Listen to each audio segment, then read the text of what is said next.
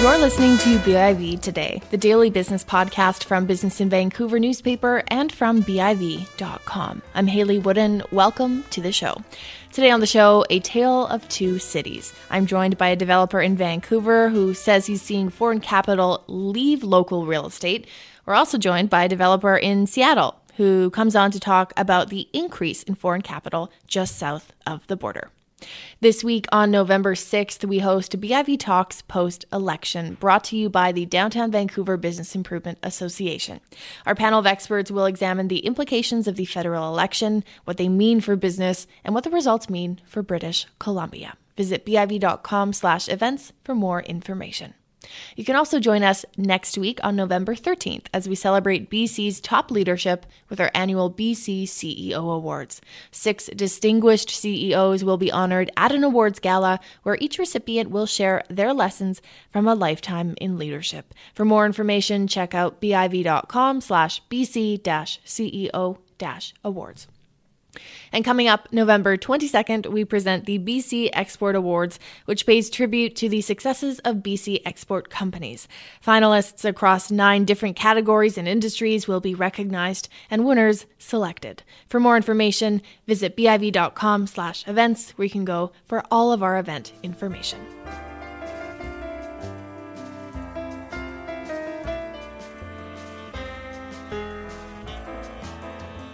I have 2 guests on the line with me now. Jason Turcotte is the Vice President of Development at Cressey Development Group, and of course, a regular on the program. He joins me on the line in Vancouver. Jason, as always, good to have you on the show.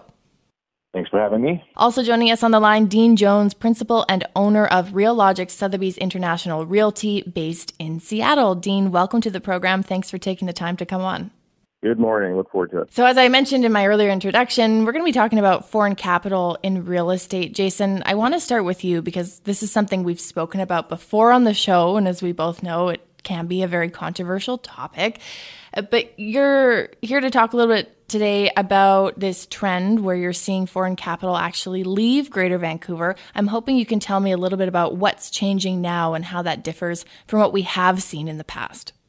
Yeah, I think we can look at it sort of through 2 lenses. One would be foreign capital that was coming here, so would have been foreign to Canada and British Columbia, that I think we're seeing rediverted. But sort of a more interesting trend, I think, happening a little more in the grassroots level, which is local companies, companies based here in Vancouver or British Columbia, and certainly across Canada.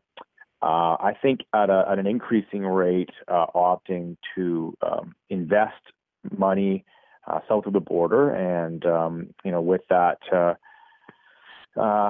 changes that have happened here in our province, economically, the real estate market, policy issues. I think it's happening at an increasing rate, and we're seeing developers here seek out opportunities in places like Washington State, California, certainly, and across the U.S.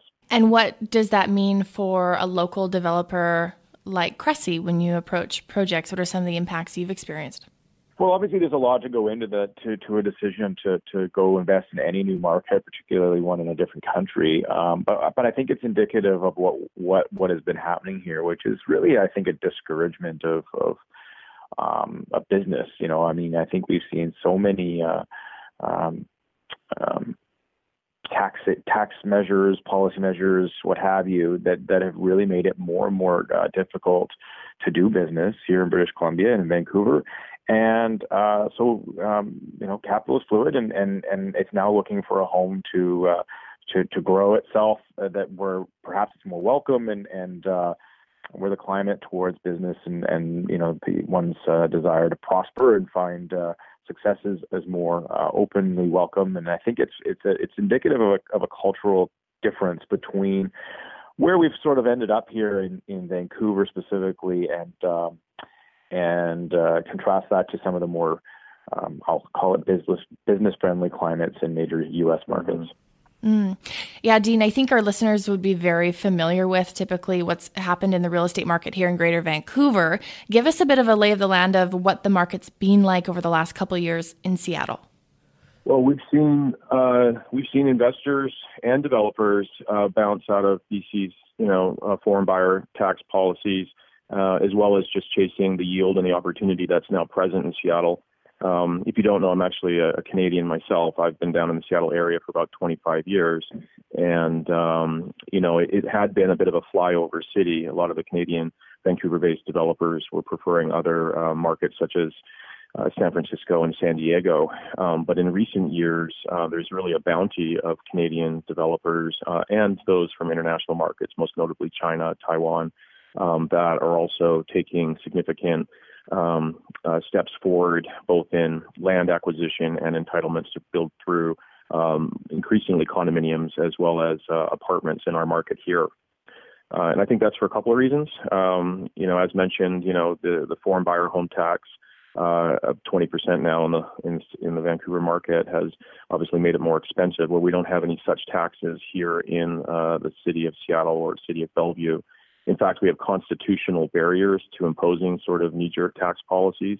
And that's the same kind of concern, I think, that Global Wealth has. And one of the reasons there's capital flight out of markets overseas is because there's real and present concern about, what is my family wealth profile, where should I be diversified, and what markets do I think offer sort of a blue chip real estate investment opportunity. And I would say in the last 5 years specifically, Seattle has really come center stage as probably the fastest growing large city in the U.S., but I think increasingly a new West Coast gateway, especially to Asia, competing directly with San Francisco and Vancouver, which are really harbingers of where we're going. Mm-hmm. To anyone sort of directly outside of the real estate industry, would what's happening in Seattle be noticeable to the average citizen there, like what happened in Greater Vancouver was very well noticed by average citizens? For sure. Almost can't be avoided. I mean, as I mentioned, we've got, the fastest growing large city in the U.S. We've got incredible employment growth, about 800 to 1,000 people a week are moving into the metro area, depending on what month you're talking. But we've added, about 27,000 housing units to downtown Seattle that I could walk to from my office this decade. Remarkably, 93% of that was built for rent and not for sale. So there's a lot of institutional investment, that's chasing the long-term, business model here in the Seattle area. So it's really an urbanization trend. And if you're not familiar, actually, our city planners modeled both our tall and slender zoning, which is relatively new as of 2006, as well as the tower spacing right after Vancouver's skyline. So they really took a lot of inspiration for the way our city is shaping up from our sister city in Vancouver. Jason, we've spoken quite a bit before about some of the supply challenges we face in this region and specifically bringing about additional supply. Are we missing out on an opportunity here if foreign investors aren't as attracted to our area to help meet some of our supply challenges? Well, yeah, I think that's the risk when you start seeing capital leaving. I mean, there's two things that jump out at you as a bit of a scary concern. One is on the housing front. If we're deploying capital as an organization into a market like Seattle or any other market outside of Vancouver, it probably means that we're not building here, or at least building as much here as what we could be, and we certainly don't want that. I mean, that's a bad thing. I mean, it's not speaking for our organization, but as a city, where people's attention's diverted otherwhere, to other locations, and their dollars are following those opportunities, we could see that it has an impact on supply here for sure. Also, the job side of it, right, Haley? I mean, we're talking about organizations that are based here, that hire people here, they're building big projects here and employing hundreds and hundreds of people. If they're taking that capital and building that project in Seattle or in San Francisco or what have you, those jobs are going there and they're not happening here. And that is a very macroeconomic impact, as you know. When we start seeing the projects aren't happening and that jobs aren't being filled, that has a real major impact on the economy and on people spending and all the rest of it. Unemployment starting to, as it starts to creep up. And we're not there yet, but it is sort of the early days of a sign of something to watch out for sure. Mm-hmm. Setting aside foreign capital for a second, even this idea of rapid growth has come up against local resistance in Vancouver and parts of Greater Vancouver. People don't necessarily like the fact that there's a lot of growth. They don't want to see big towers in their backyard. Dean, has there been a movement or culture of NIMBYism at all in Seattle, or has the region there been kind of, you've seen it as well? Absolutely. Tell me a bit about that. Yeah. I mean, really the only substantial rezoning that we've managed to get done is within our existing high-rise zoning. That would be the one center city plan I mentioned in 2006 under Mayor Paul Schell's administration.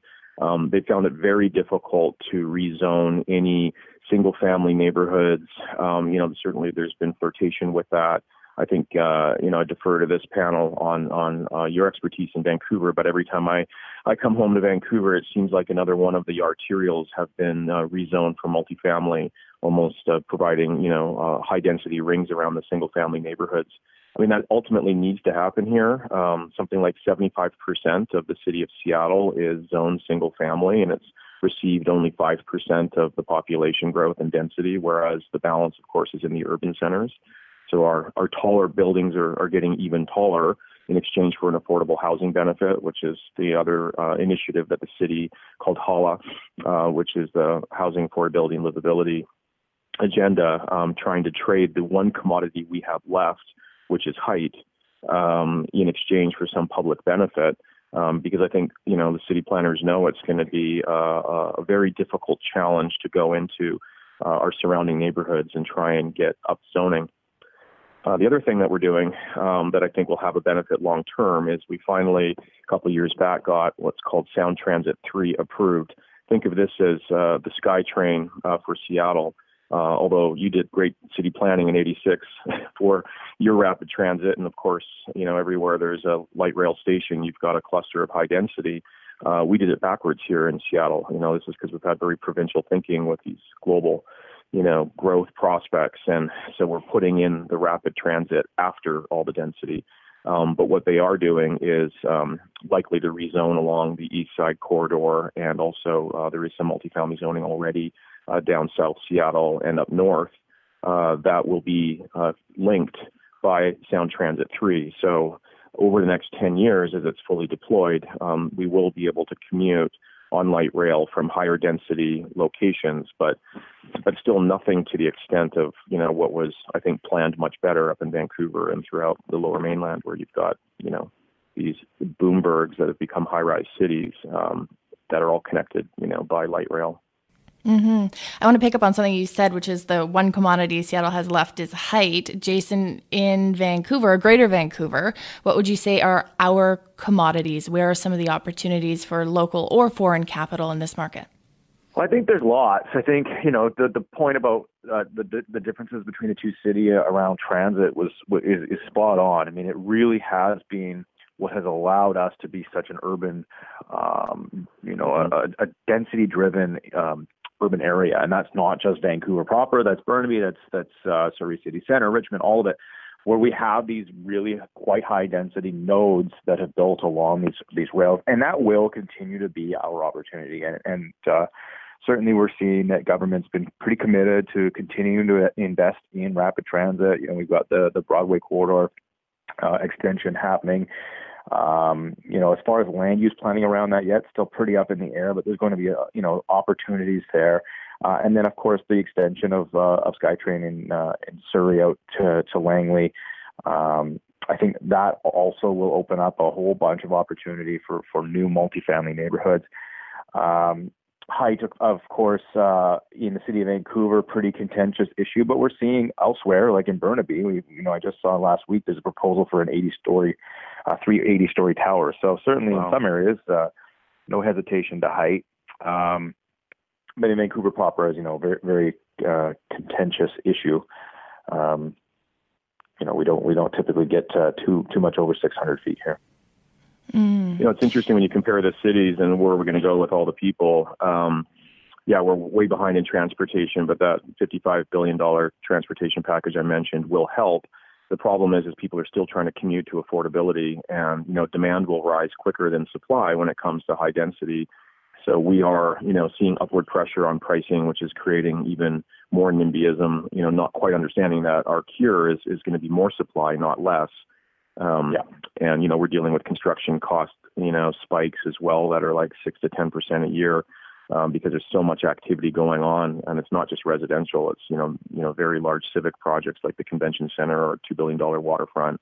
We recently completed Seattle's Big Dig, if you will, which was a 2-mile under the city tunnel that links Highway 99 on both sides of the north-south of the city.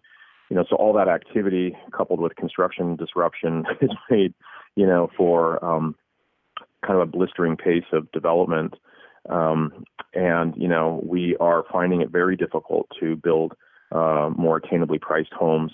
I will say that we also followed the ADU, so the accessory dwelling unit, which I think has been in place for a while in Vancouver, is now in place also here in the city of Seattle. So as long as your lot is 5,000 square feet or larger, and there's certain setback requirements that have been relaxed more recently, but you're allowed to now build a accessory unit and actually rent it out as well. And there is hope that that's going to, provide more affordable housing for, living in the city, but not necessarily in a multifamily capacity. It's actually, jumping on the backs of our large single-family lots and trying to build infill within those lots. Has foreign speculation, foreign capital, foreign investment been blamed for some of the affordability challenges in Seattle, like similar to what happened in Greater Vancouver, where those issues took the brunt, I think, of the blame for our affordability challenges? I think we recognize now that we're a global city, and at least a quarter or more of some of these substantial projects are being consumed by overseas investors, and whether they're through Vancouver or direct from China or otherwise. It varies depending on the project and of course its product type and price point, but I think it would be irresponsible to suggest that it hasn't found its way into the Seattle Bellevue metro area.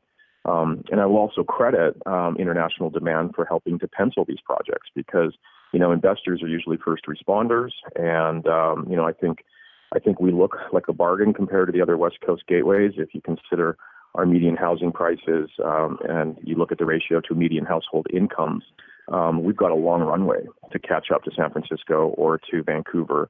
And, some of the most savvy investors are those that have been playing this game up and down the West Coast or in China itself. So, but we do have limitations on how many investors will accept for financing purposes. And, because these projects are being penciled and going forward, and then you can turn around and rent them out. Because again, we don't have rent controls here in Vancouver, another beneficial legislative, consideration, because, there's rent controls pretty much everywhere else on the West Coast now throughout the state of California, recently adopted in Portland. And of course, your story up in Vancouver. So this is in some ways got the best, ingredients of saying, look, we've got, pre-sale activity happening. We've got no headwinds to foreign capital. International ownership is possible. You can have no problem renting out your home. And it seems to be a rising tide. So, put all that together and it makes it very attractive. If it didn't happen, then this could be what you might be facing in Vancouver also, which is less new development, which means less supply for your apartment cycle. And potentially higher prices. Because as I understand it, in Vancouver, there's really not any purpose-built apartments. For the most part, everything is individually owned and then leased out. So if there's a pullback in investment, that means there's going to be less supply, and you could start to see, more acceleration in your rentals. Yeah, it's probably one of the most notable differences, I think, from my perspective, Haley, and on the development side. Are the time frames and sort of the openness and willingness of the city to get you approved and get you into the ground. Particularly when you're talking about apartment units here, we go through these long, protracted rezonings that take years for 150 units of rental. Our projects in Seattle, generally speaking, we can be application to shovel in the ground as little as 6 months. Typically it's within 12. It's much faster to get through the process in Seattle. And Seattle's also had a very ambitious incentive program for rental affordable affordability, where if you provide certain affordability metrics within your rental building, they have a 10-year property tax waiver, which really, really helps get the project working financially and built. And what we've seen in Seattle, and it was Dean mentioned it earlier, the number of units built versus what we've had built here, particularly when you're talking about purpose-built rentals, is, it's staggering, the difference and how much more is getting built in Seattle. And as a result, we've actually seen vacancy rates in Seattle climb steadily to a much more healthy number. I don't know where it stands right now. Dean, maybe you do, but certainly it's at a point where the upward pressure on rents has eased as a result of the supply. Whereas here, our rental vacancy hovering somewhere between 0 and 1% has meant that we have continued to have that upward pressure on rents unwaveringly. Yeah, we're probably 4 or 5%. It changes often because as we deliver 300-400 unit apartment tower, and literally they're being delivered like every other month. It changes the supply and demand pretty significantly, and you can see 6 to 8 weeks of rent concession just to get the buildings leased up, but they do stabilize very quickly. And, our rents are probably similar to yours in Vancouver. I'm just looking at some deal points here. We're probably in the high $3s to mid $4s per square foot for rents. There has been some brief retraction, I would say, in the last 18 months, but it's on its way back up again because there's just still a bounty of people moving in. And, a large portion of our demographics that are moving in are going to be these young tech workers, and, they want to remain nimble and they prefer to rent. They may not be here for long. They may bounce back to the Bay Area or Chicago or change jobs. And it's only going to be 3 or 4 years before they really settle down and they, get their restricted stock units and become a more savvy consumer and wanting to buy instead of rent. So I would say that our condominium development's actually been under-delivering for this current cycle. And I will tell you that the Vancouver developers are by far the largest provider of new supply for sale here in the Seattle-Bellevue metro area at this point. That's very interesting. Dean, Jason, thank you both so much for coming on the program. Really appreciate your insights. My pleasure. Sounds great. Yeah, happy to contribute. Thanks, Jason. Thank you. Joining us on the line from Seattle, Dean Jones, principal and owner of RealLogix Sotheby's International Realty. And on the line in Vancouver, Jason Turcotte, vice president of development at Cressy Development Group. That's it for our show. Thanks for listening to BIV Today. You can get notified of new episodes by subscribing to us on iTunes and Stitcher. All of our episodes are also available at biv.com/audio. I'm Haley Wooden. Thanks again for listening. We'll be back tomorrow.